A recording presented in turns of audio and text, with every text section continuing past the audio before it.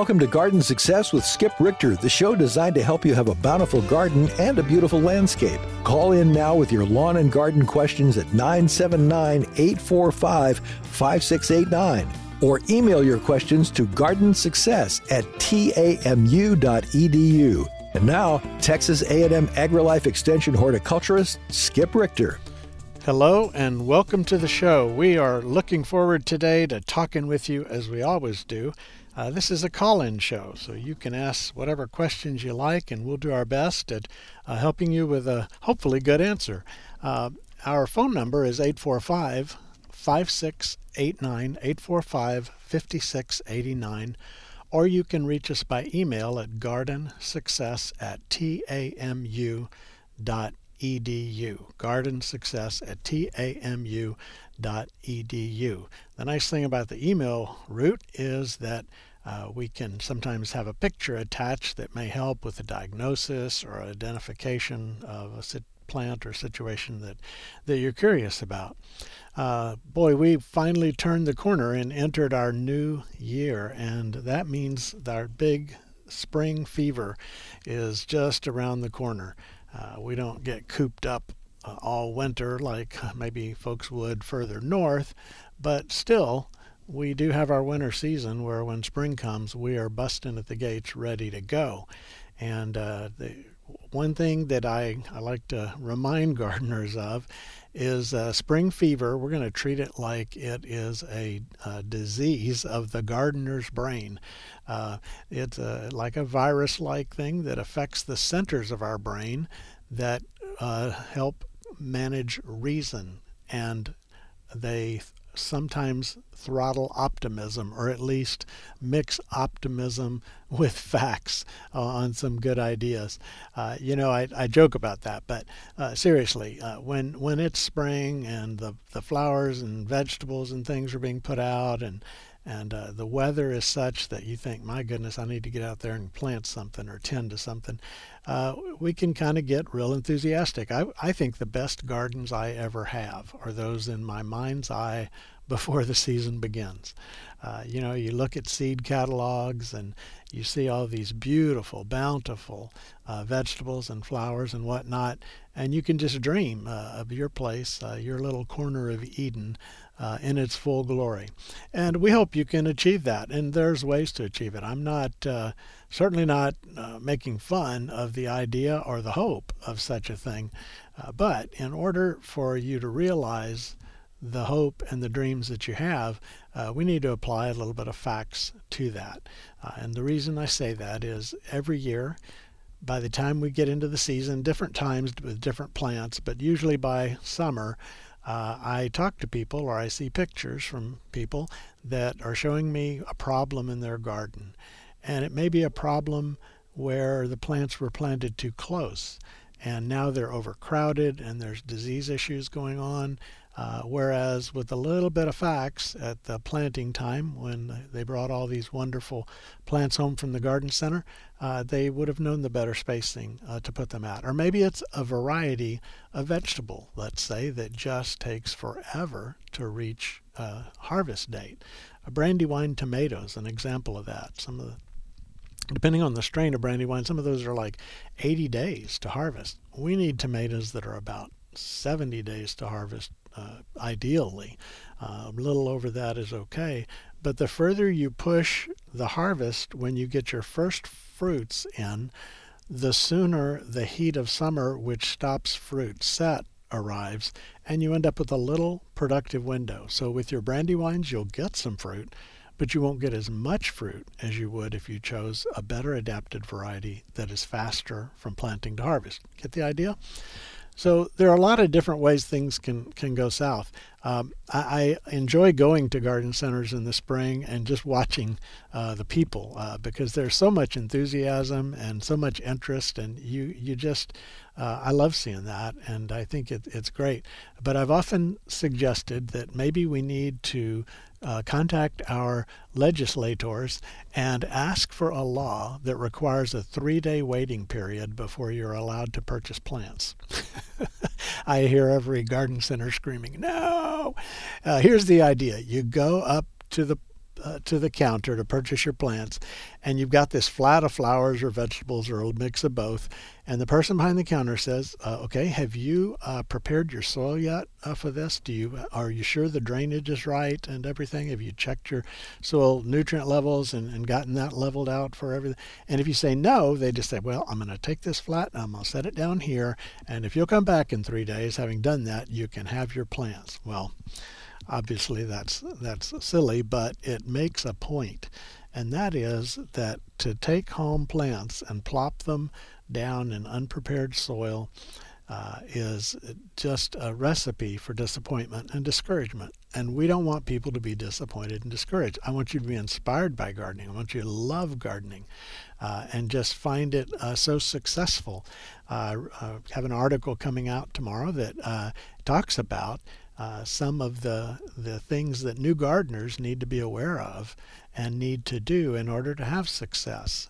Maybe you have never gardened and you're finally getting around to trying it out. Great. Welcome to the world of gardening. We're glad to have you. Maybe you have thought about, or maybe you've tried gardening and it just seemed to be a failure. And you just say, well, I've got a brown thumb and I can't grow like Grandma did, and you give up on gardening. Well, brown thumbs are not permanent. Brown thumbs are uninformed thumbs. They are inexperienced thumbs, and you can turn a brown thumb green just by learning. And as you start that process of learning, you do it when you listen to the radio show. You're learning about things about growing. You hear other people's questions, and they're questions that you have. Or maybe reading a local gardening articles or local, that is Texas local magazines like Texas Gardener, and you get local information that you can apply in your garden. And the better you get at that, the more success you have. And just realize that gardening is an interaction with nature. It is. Even if we create some unnatural thing like a topiary shrub, or, actually every garden is unnatural in the sense that you tell all the vegetables to grow in rows right here and then to stop right there, and that's where the lawn gets to begin growing, and you don't want it growing. That's not how nature plants, and that's how nature grows, but that's okay. We create a garden just like painting a picture that suits us. And as you begin to learn how to do that, and you begin to try your hand at doing that, it just gets better. But I can tell you this, I've been gardening a long time, and if you knew how many plants I've killed over the years, you'd stop listening to this show. A horticulturist, I can't remember who it was, so I won't throw a name out there in a guess, but some well-known national horticulturist I made the statement that you can't become a good horticulturist until you kill a lot of plants. Well, that's true of gardening. Just realize that gardening is not something where, if you fail, it's just horrible and it's all over and you're no good and you can't grow things. It is something that everybody can do. And everybody can do it differently to suit their interests and to suit their finances, to suit the space that they have in their yard. And you get to do that. And just realize that it's okay to fail. It's okay for things not to do well. Every year, you're going to have, let's say tomatoes, for example. One year they're bountiful and everything's happy. The next year, for some reason, they're just not. And, we could drill down and find perhaps the causes of it. Sometimes we don't fully understand it. But that's just part of the vicissitudes of nature, as they put it. It's just part of that ebb and flow. But it's not a failure. It's you grow a lot of things and you enjoy, and the enjoyment is in the process, and you are going to have a lot of successes. But don't let one discouragement stop you from it. Maybe it's a matter of figuring out how to do that, learning how to do that, getting a little more experience. You can call the County AgriLife Extension Office in whatever county you live in and talk to your agent about questions that you might have. You can find experienced gardeners who've gardened for years, and they can tell you, this variety of squash or tomato or pepper or whatever, is just outstanding, or this species of flower just holds up through the summer really well, I'd suggest you go with it in the spring. And each time you do that, you become a better gardener. Well, I'm doing a monologue, and we need to not have that. So I'm going to give you the phone number. It's 979-845-5689, 845-5689, or by email, gardensuccess@tamu.edu, gardensuccess@tamu.edu. I do get kind of philosophical, I guess, about gardening, it seems, especially this time of year. But I just think it's probably the best hobby in the world that you can have. Of course, I'm biased, but it allows you to experience life, to interact with nature, which I believe is just part of the ideal human condition when we're interacting with the world, the natural world, the environment around us. Gardening provides a little exercise. Gardening provides a lot of mental stimulation and mental encouragement. I've seen so many research studies where something like they look at depression, or they look at issues with memory and other things, and they find that when you put gardening into the mix, it changes things for the better. And so I just think that it is a great thing. Gardening keeps us humble for sure, because you when you fail, you realize you don't know everything. But I think of Thomas Jefferson. I think he said one time, "Though I am an old man, but I am still a young gardener," or something along those lines. And I think that's putting it very, very well. Well, let's talk about some things going on around town, some of the things you might be interested in. By the way, pretty soon a lot of stuff is going to be cranking up as we get later in January and February. Lots of activity. Spring is a busy time for learning a lot of things. But on today, January 5th, this evening at 6:30 p.m. out in Lick Creek Park in the Gary Halter Nature Center. For those of you new to the area, Lick Creek is out East Rock Prairie Road. There's going to be a program by the Post Oak chapter of the Native Plant Society called Conservation Priorities in College Station, and it's presented by Lori Brown. Lori is a new recreation supervisor for the Lick Creek Park Nature Center and the Southwood Recreation Center, and she's going to be talking about some of the conservation priorities that we have in the city. There's a very significant interest in doing planning that leads us toward a future that is just that, let's say, we benefit over the decades ahead because someone stopped and planned and thought and created these natural areas where everyone can enjoy. Lick Creek's one of those right now, by the way. To go out there and walk the trails through nature it's just really, really nice. And you feel like you've been transported to another place, but it's right here in town. And there are many other areas like that. So that's tonight, 6:30 p.m. There's no charge for that. On Saturday, this Saturday, January 7th, the Rio Brazos Audubon Society is having one of their birding walks. They call him Birding 101 Bird Walk. And this will be at 8:30 in the morning this Saturday, again at the Gary Halter Nature Center in Lick Creek Park. And it's a chance for people that are new to birding to sharpen their birding skills and even to learn the basics of identifying birds by sight and sound. So there'll be a short talk on field guides and binoculars and whatnot. And by the way, they'll have some loaner binoculars if you don't own some. Make sure and bring some water because you're going to head out and have hands-on experience, eyes-on experience, seeing and identifying the birds that are common here in our area.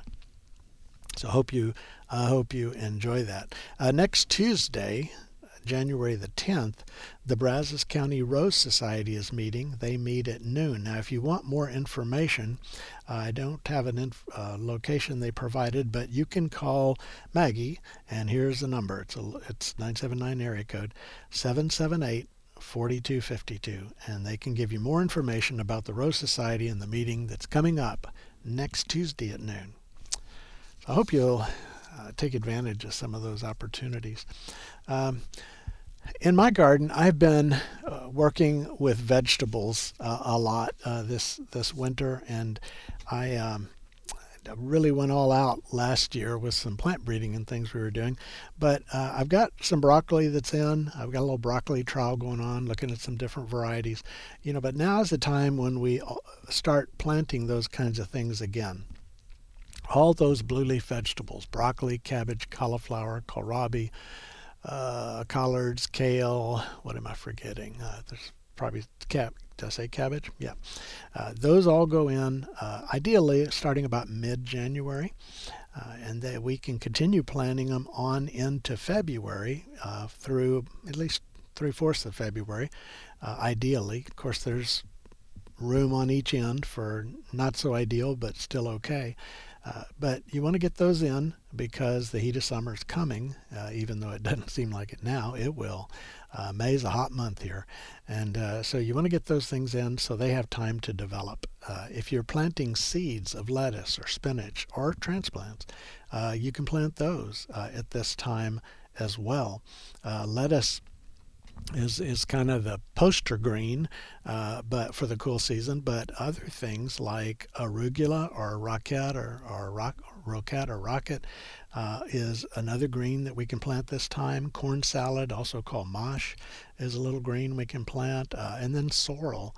Sorrel is kind of a lemony green that does really well here. I had some really nice sorrel in the garden last year that lasted well into the heat. I was really surprised at how far that went into the heat. But it's a good time to do that. If you're going to plant onions to have onion bulbs, you want to get those transplants out sometime this month or certainly by early February. And here's why. The onions need to get in the ground and start growing fast. They need water and they need fertilizer to do that, because your goal is to grow the biggest onion plant as fast as you can. And here's the reason why. Onions that we eat, the rings of the onion, the bulb of the onion, each ring is connected to a leaf. It's essentially the base of a leaf. So if you've got a scrawny little onion plant by the time you want to harvest and it has 3 leaves on it, how big of a bulb can that be, right? So the bigger and more robust your plant, the bigger and better your onion bulb will be. Now, a scrawny onion bulb tastes just as good as a big one. I mean, you just don't get as much harvest. So if you're going to plant red onions or yellow or white or whatever you want to plant, the garden centers that are around town will sell you little bundles of onion plants, and you want to plant them about as deep as the first joint on your index finger. Isn't that cool that we have a built-in measuring device right there at the end of our index finger? That's about how deep you plant them. And again, when you get them in the ground, get them in ground that is enriched with compost and maybe even a little extra fertilizer if the nutrients are low. And then keep them moist, mulch well to keep all the weeds out of them, because again, what are we trying to do? Grow as big a plant as fast as we can. That's kind of the secret in this area to growing onions. Late this month, we got a little window, let's say the last week of February or January, first couple of weeks of February, where we would put in our cool season peas. And so that would be like a sugar snap type pea. It would be the kinds of peas that you shell out, like we call them English peas. And it would also be snow peas, a flat potted, had little BB size seeds in them. All of those cool season peas, they do well in the cool season. They don't do well in hard freezes. The plants are hardier than the blooms and peas. So if we get them in now, we can get that harvest before it gets hot. And you want to pick varieties that are definitely under 65 days and preferably under 60 days so that they move really, really quickly and you're able to get the harvest that you want. Well, let's pause a moment. Again, our phone number, 845-5689, or by email at gardensuccess@tamu.edu. And we're going to go to the phones and talk to Roger. Hello, Roger. Hello there, and Happy New Year to you. And you as well. I've got a couple of verbena bushes, and I've got my favorite kind of flower, which is the Mexican Mexican violet, I guess it is. Okay. And my question is that I'm sort of afraid to cut them down to the ground now. I do that every year, but I don't want to do it and have them start growing again, and then have a freeze come. So Right. when should I cut them back? Well, cutting them back, I'm assuming the top part is freeze damaged already. Yes, it all looks terrible. So cutting them back is not going to stimulate growth. Temperature will stimulate growth. So when you're ready, go ahead and cut them back. And now, if you had an evergreen shrub and you trimmed it, and had a few mild days, we would expect it to start pushing a little earlier than normal, maybe, but not for these perennials. They go to the ground. Okay. But if you've got Mexican petunia, is it about 3 feet tall, or how big do the plants get? They're about 2 feet, something like that tall. Okay. Yeah, those things, be careful. They are enthusiastic reseeders. I had some once in a flower bed, and there was a sidewalk in front of it. And about, 25 feet down the sidewalk, they started popping up because they threw their seeds on the sidewalk and rain washed them 25 feet down and planted some new ones for me. Just a word to the wise there. Yeah, no, I've got them in several places in my yard, and I kind of enjoy them, really. They're a wonderful plant. They're also a good pollinator. Bumblebees find their way into there and have a big time. But they're tough, but just be careful. I've had people get on me before for recommending them because they tend to be kind of invasive. Yeah, I think so. I kind of appreciate that in my yard anyhow. Okay. I'll go ahead and maybe get out this afternoon and start cutting them down. All right, that sounds good. Okay, thanks a lot. Thank you, Roger. Again, the number here is 845-5689 if you'd like to give us a call. I want to go to talk about an email, a couple of emails that I received. I had an email from Glenn, and I am not a physicist, and I waded into physics when I talked about freezing, talking about how water, when it freezes, it changes state from liquid to a solid. I think I said it releases a calorie per cubic centimeter or something. And Glenn provided me some really interesting information. In fact, Glenn, we need to have a conversation. I want to know more about that. My numbers were off. I think a calorie can change water can change by a calorie per cubic centimeter just for each move in the thermometer, but it's a very different kind of physics. But the point is still the case, and he affirmed that when water freezes, it has to change state, and that causes a protection on the plant for reasons that I won't try to go into because they're too complex for my brain. But when water thaws and changes from solid to liquid, the opposite happens. Changing state from water from solid to liquid or liquid to gas, that there is an energy gain or loss that happens in that point. And you may have noticed, put water on the stove and heat it up to boiling, and it gets right up there around 212 Fahrenheit. And it's kind of it's like you have to push it to get it over that line. There's extra energy required to make that state change in water, if I'm using the right term there. But Glenn, I appreciate that email very much.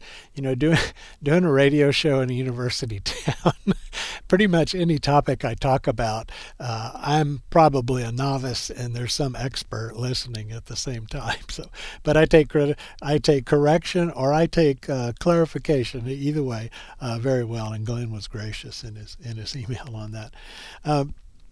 Let's see. I was talking about vegetables, and I want to just kind of finish that just a little bit.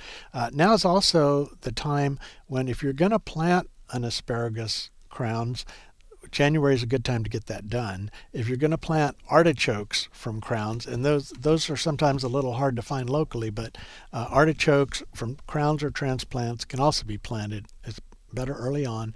Protect them against a really bad freeze like that 17 we had. That wouldn't be good for them. But get them in soon so that then they can develop a good sizable plant and begin to grow. It's also a time now to start our transplants indoors. If you want to grow tomatoes, and maybe you want to grow a variety you can't find locally, Well, you can buy seeds of that variety and you can start your own. And by starting your transplants in January for tomatoes, and by late January even for peppers, it takes about 6 weeks to grow a decent transplant. I start mine early and I just keep bumping them up. Sometimes I've got 1 gallon tomato plants by the time the coast is clear and I want to plant them in early to mid-March.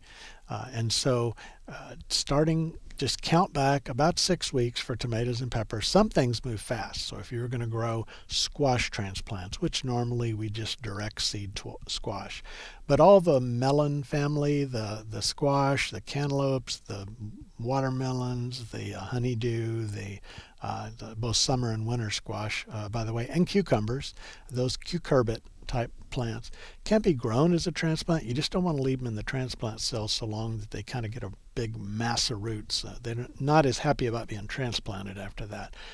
But that only takes you a couple of weeks to grow one, and so you would wait until later.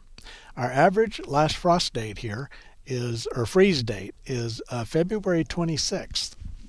And it's been interesting. I've done online research on this. You know, we're fortunate to have the Oceanography and Meteorology Department here on campus, and the Office of the State Climatologist is here on campus, and a lot of good data out there. And one thing I've noticed is that last freeze date is moving earlier and earlier in the year. If you go back to data from 20 years ago, a decade of data or two from back then versus data from 10 years later or data now, it seems that our safe date to move out when it's the last average frost date is moving earlier. But right now it's February 26th. Now, average frost date, what does that mean? If you look at when the last freeze is each year, it's all over the place. So the average is kind of the middle of that, right?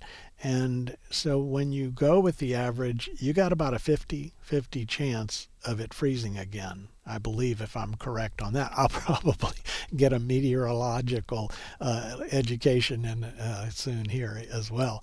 But anyway, it doesn't mean that that's when you're not going to have freeze anymore. And I learned that, by the way, one year I wrote something for, let's say I was talking to somebody and I said in my article that the last average freeze date, this was in another city, was such and such.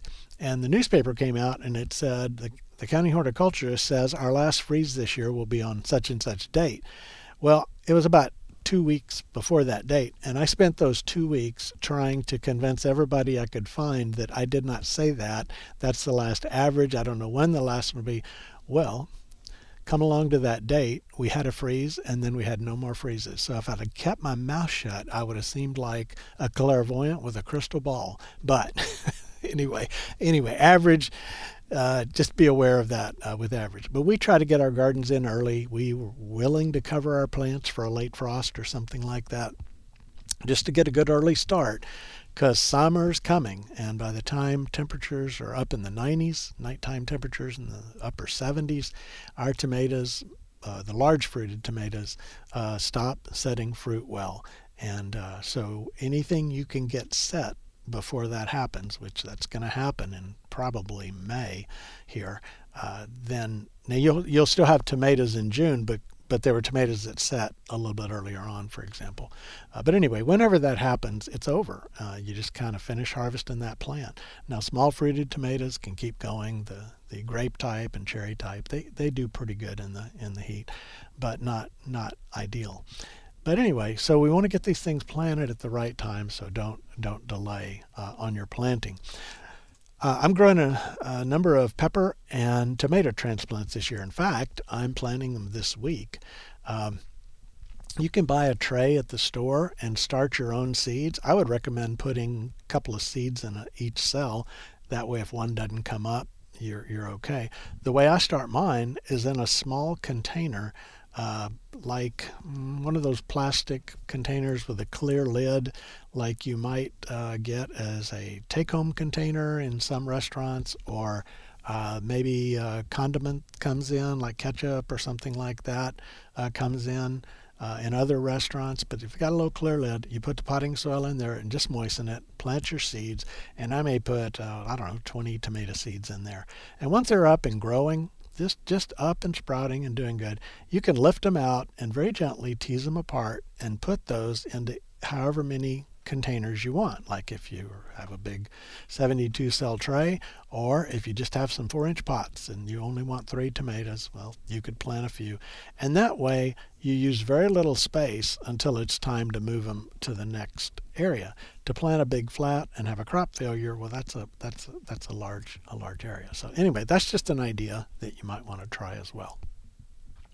You want them under good light. Probably the most common issue with our transplants is not enough light. Now, when you overwater, when you get root rot diseases, when you have contaminated growing media, disease contaminated, and then you create that perfect disease environment, which is also the perfect seed starting environment of warmth and moisture, you end up with problems. Those are issues. But number one is light. And the reason is plants are very particular about the amount and the type of light that they get. And I've talked about it more than once on here about if you're going to grow transplants, buy a decent quality light to grow them in.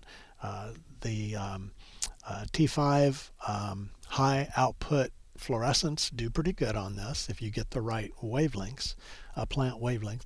And there's some LEDs that do very well on this as well. But that way you can get exactly the amount of light you want by moving the light closer or further from the plant or the seedlings as they grow. And they're stocky and do well. One final tip on the growth of seedlings is you want to brush over them each day. Some plants, I mentioned cucurbits like a cucumber or a squash, they're already stocky. And if they've got good light, they're going to do well. But your little tomato and pepper transplants, if you just kind of rub over them both ways, just kind of brush them this way and brush them that way a couple times a day, it stimulates the plant to grow stockier. It's called, thigmotropism, something like that.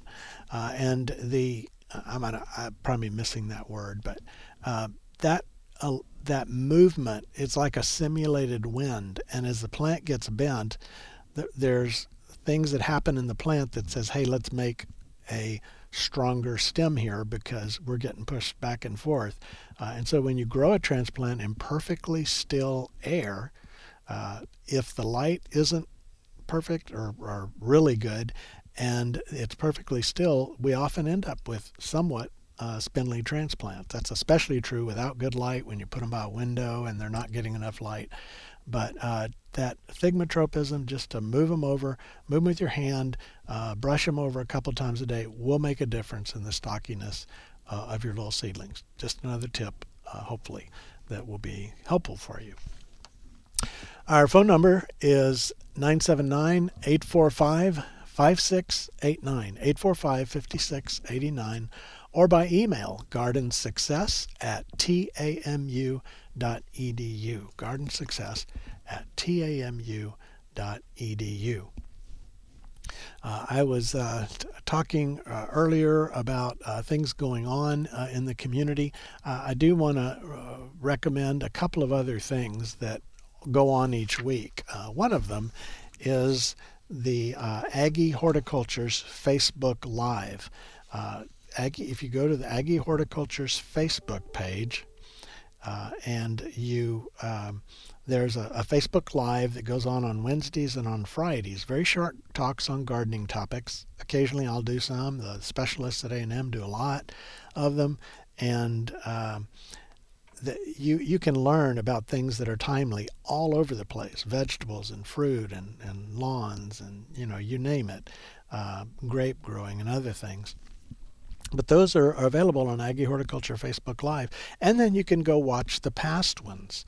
So we've been doing this for a long time now, pretty long time now. And you can go back and there's a whole lot of videos that you can go back and watch. And I think that's great. One of the nice things about technology and gardening is that you create an educational product, you put it out there on the web, and people can watch it in their pajamas at 2 in the morning 3 years from now when it was live a long time ago. So that's just a good thing. Check out Aggie Horticulture Facebook Live. It is really, really well worth it. I think you will find that you can learn a whole lot. Well, let's go to the phones again, and our number 845-5689, and we're going to talk to Maggie. Hey, Maggie. Hello, Skip. Hey. I was just calling to ask about all the. I had some those whatchamacallit? Okay, the roses and knockout roses and all the frost bit stuff. Is it okay to start trimming some of that stuff off? Yeah, a lot of times we do rose pruning in February. Right. Roses are a plant that the pruning will be a stimulating process. Now, if the temperature is still cold, it's not going to force growth. But if we have some warm temperatures, when you prune, it tends to push new growth out. And so we usually wait a little longer on the roses. I wouldn't say that you shouldn't prune roses, let's say mid-January, but I usually wait a little bit later into early February. What we find a lot of years, though, Maggie, is the roses get kind of rambunctious and they start growing whether we prune or not. And so that's a reason to prune them a little bit earlier. So I'm not saying don't do it now. In fact, a lot of people do it now for that reason. Okay, and what about also the Confederate jasmine, all the browning leaves and stuff? Yeah, Confederate jasmine, you could also cut it back now. In fact, I'm going to talk a little bit about some perennials and things. I need to mention that today while we're on the radio. But you can do some pruning back on it. It is a wonderful plant in terms of vine when it comes to just smelling delightfully, right? So I would probably on it hold off a little bit, but I don't think there's a problem going ahead and pruning it back a little bit. Okay, and when you say pruning it back a little bit, it looks like all of mine turned brown almost all the way to the ground. Yeah, through the trellis. It is not going to be an evergreen vine all winter above ground in the climate that we often have. So you can take it back as far as you need to, and if that's all the way to the ground, that's fine. But just look at how it's doing, and as you go back, take your thumbnail, scratch the vines, and see. Sometimes in protected locations, it seems to hold up a little bit better through the winter. But if you want to treat it like a perennial, that's also fine. Okay, that sounds great. Just didn't want to cut off any, new buds or anything like that. Yeah, good. Okay. Well, enjoy. All right. Well, thank you so much. It's a wonderful day to do it. Thank you so much. Thank you, Maggie. Let's go back to the phones now, and we're going to talk to John. Hello, John. Good afternoon. I have a question about you were talking about potting soil. Yes. Or your starts. Yes. Under the light. You go to the big box store, even Producers Co-op. They've got 3 or 4 different things that say potting soil. Yes. Is there something that you look for in the contents of the potting soil? Well, yes. You want something that typically those are going to be peat based on peat moss with either perlite and or vermiculite added to them to help keep the peat from being mucky, soggy, wet, to kind of open it up a little bit. But now some are being based on coconut coir. It's the fuzzy stuff on a coconut that's been ground up into just a very fine material, and that's also fine. When it comes to which one, I don't want to get into brand names and stuff, but sometimes you get what you pay for to some degree, and that's certainly true of potting soil. I would go with one that maybe say a brand that's been around a little bit longer that you're more familiar with. When you open a bag of good potting soil, it looks just like what you would expect, like what I described. Sometimes we open some things and they're a little bit chunky. Maybe they had some compost in them, and they may not say potting soil, but they may have growing media or some other name on them. It's a wild west when it comes to naming things that are based on organic matter, whether it's compost or whatever. So I guess visually, and if you go with a good brand name, you're probably going to be just fine. Now, what are you wanting to start? Everything. Everything. Okay. So what I do, what I do is I like seed starting mix. Think of potting soil that's been ground even much finer. Seed starting mix is nice when you have little seeds, like a little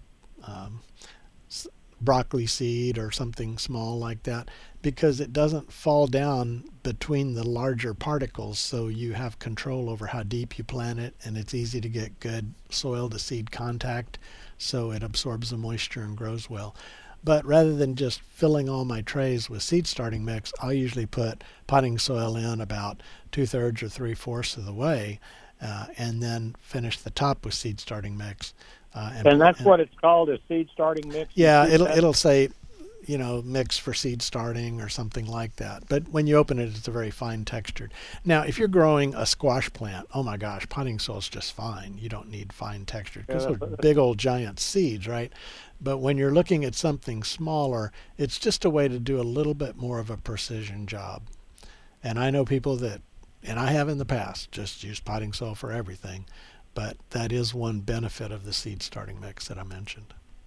You were talking with Maggie about vines, but I didn't hear what kind of vine. Is it this is the right time to prune grapevines? Yes. She was talking about a Confederate jasmine, I believe is what we were discussing. Okay, but we've like 3 different kinds of grapes, and I didn't. Yes. But difference, they're all ready to be pruned. Yeah, it's good to do that in the middle of winter to get that pruning done. Typically a little bit later than midwinter maybe, but one thing that happens is as a grape starts to push new buds and growth, there's a lot of sap flow. And I've cut vines off on grapes and they just dripped and dripped and dripped. And you can say the vine bled, but it's just dripping and dripping. That's not going to kill the plant. But I like to get the pruning done a little bit earlier than that. But now would be a fine time to go ahead and do your grape. Have a large, it's a native grape on a grape arbor that we'll worry about the grapes. But right, I haven't talked to you about this particular grapevine before because the coming out of the ground, it's probably 3.5 or 4 inches in diameter. And okay. And I've really gotten really rowdy with it a couple of times and cut off a lot. Mm-hmm. And you're right. I mean, there were gallons of Yeah. juice that came out of that.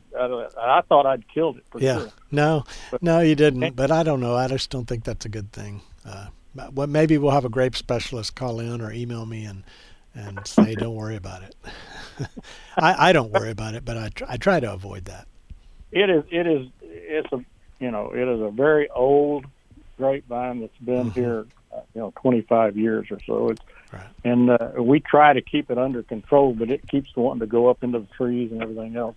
So we sometimes have to get pretty aggressive, but it keeps coming back. I mean, it just of course we water it too in the hot summer, and we try to take care of it. But if something's kind of growing wild and native in a place, you kind of figure out it knows how to grow there, right? And it does pretty good. So that's true. Do you know that Texas has more species of native grapes than any place else? Wouldn't have thought that, right? But it sure does. We have a lot of different kinds of native grapes, and Texas native plants or native grapes have had a big place in the wine industry as well, because they are resistant to a particular disease that almost destroyed the French wine industry. Right. Yeah, so. Okay. Well, I appreciate your help always, and thanks a lot. Well, good, and have fun starting those plants. It's time. It is time. Okay. Well, thank you for that call, John. Our phone number, 979-845-5689, 845-5689, or by email at gardensuccess@tamu.edu, gardensuccess@tamu.edu. Let's see, Suzanne emails, she'd planted some 1015 onions, onion sets in mid-December, and 2 weeks later had the 15-degree temperatures. Didn't cover them. Should she have? Well, currently have 1 to 2 small green tops, only sporadic. You know, I generally, when it's going to get really cold like that, I generally will cover things, just even things that probably are hardy enough, because 15 is that's too cold. That's too cold, and I had damage to even some covered broccoli plants that I had a little bit of damage on those this year. So I think probably it would have been a good idea. Should you start over? You know, I can't see your plants, and I don't know how far back and how much damage there would have been. Assuming that they've already started making roots, if they still have a shoot down inside to come back out fresh and green, which I bet they do, I would probably leave them, because if you start over, you're starting over with a little dry transplant, no roots that are alive, and then it's got to make roots. So that's my best recommendation, but there's, you know, that's a qualified suggestion, I guess, is the way to put it. But boy, it's fun to grow your own onions. I grew a bunch last year, and we're still eating some, in fact, from last year that we grew, and it's just fun to grow your own. Let's see, we're going to go to the phones now. Again, the number 845-5689, and we're going to talk to Kim. Hello, Kim.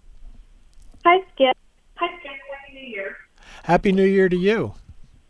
I had a question regarding the potting soil you had just mentioned. Yes. How long does that soil in bags stay good? Because I bought some for the fall garden that I did not end up using and wasn't sure if it would be good till next season. Yeah, it is. It's good. Okay. You know, it's just think of decomposed material. How long is compost good? You know, it just kind of continues to break down. Now, if it's peat-based, it's not going to break down very fast, but I use it. I'll even reuse occasionally potting soil from pots, and that's a big no-no. But you can put it in one of those turkey baking bags, you know, the plastic bags you can put a turkey in, and make a hole or two, and you got to be careful, but you heat it, you moisten the soil, heat it up to a certain temperature for a certain amount of time. If you go too hot, you will stink yourself out of the kitchen, and it will essentially, you know, pasteurize that potting, or pasteurize that potting soil. So if you had any concerns about old soil, you could still go. So I guess I'm taking it all the way back to, goodness, something that's been sitting in your container all year is just still good. Would it be bad to put that used soil in your compost pile? Oh, no, not not at all. Something? No, put it in your compost pile. Okay. And you know, unless it's a really unique thing, like you had nematodes in it, or it had a specific bad root rot that killed the plants, I use my old potting soil when I'm potting up larger plants. So maybe I'm moving tomatoes from a little cell tray up to a 4-inch pot or a gallon pot or something, or I'm bumping another plant up to a larger size. I use that.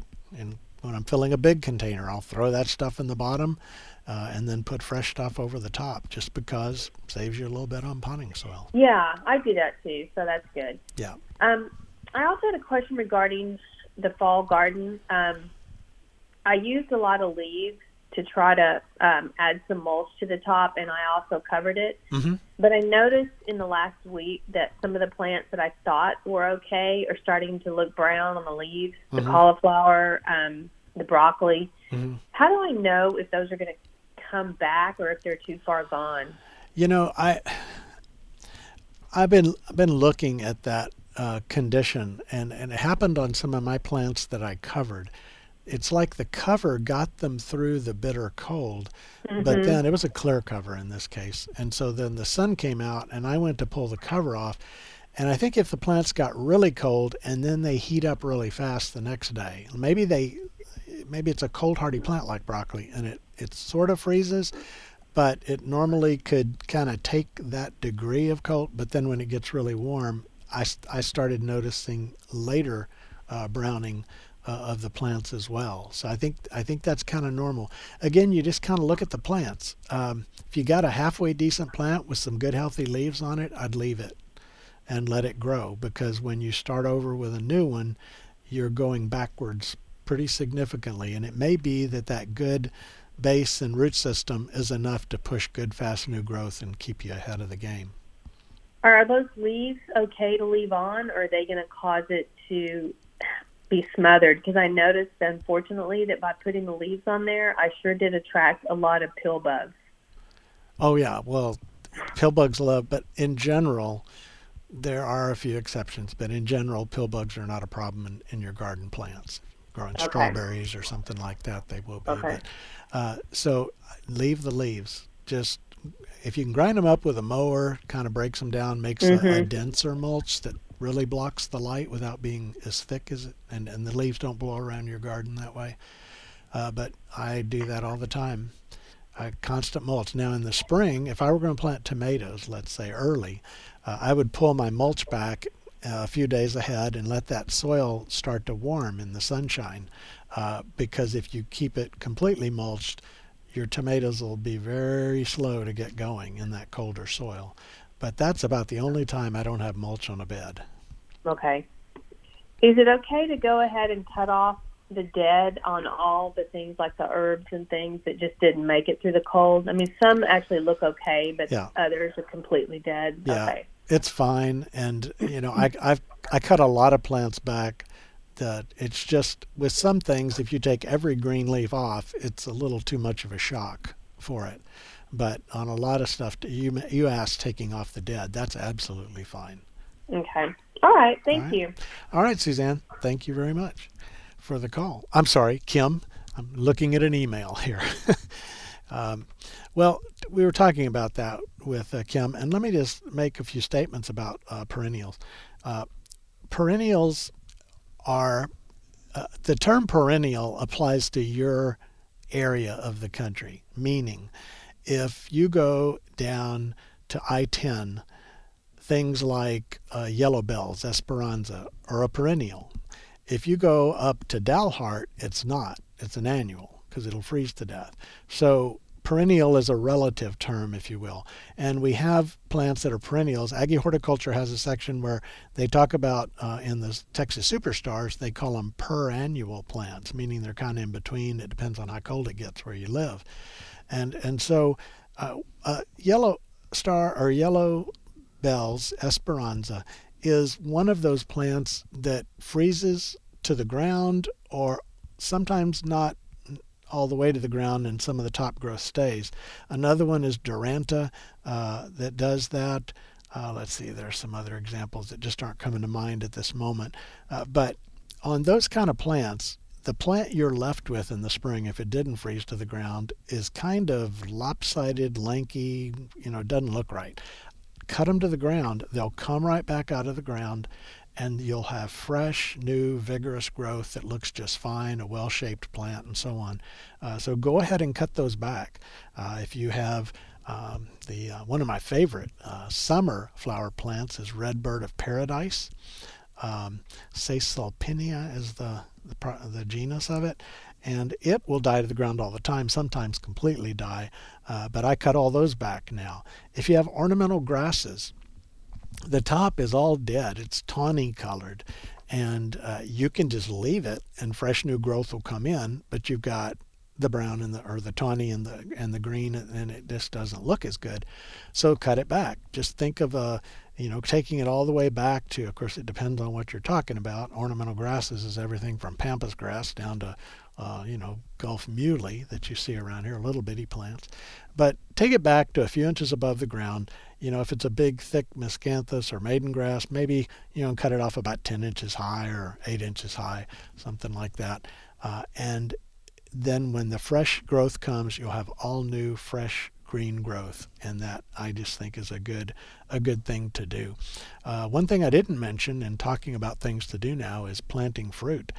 Fruit and nut trees are available, or becoming available. I haven't checked at a garden center in the last couple of weeks, but those are really, especially if they're bare root, are best planted in the middle of winter.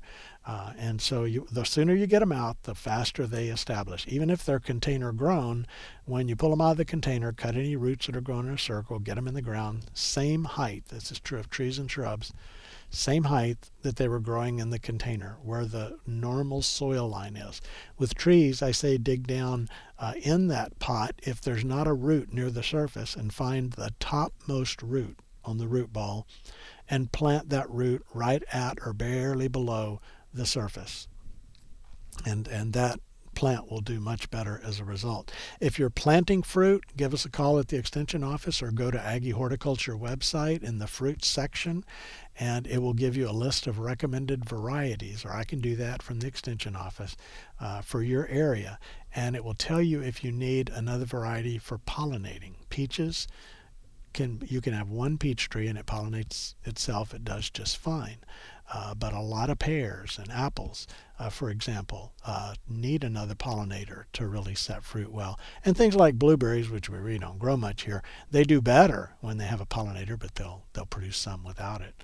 But anyway, those are some tips. Well, goodness, we've been talking about all kinds of things spring. We're going to talk about some more things next week and hopefully answer your questions as well along the way. I want to remind you that past shows are available online to listen to and by podcast. So check with your podcast supplier. You can go back and listen to past shows. And by the way, if you missed our end of December show, 50 common mistakes that gardeners make, I think you will find it interesting and perhaps helpful as well. So go back and check that out. And also, when you're out and about, tell your friends about garden success, and especially if they're interested in gardening, encourage them to be a listener as well. Well, thanks for listening today. I'm your host, Skip Richter, and we're going to be back again next Thursday with you live again.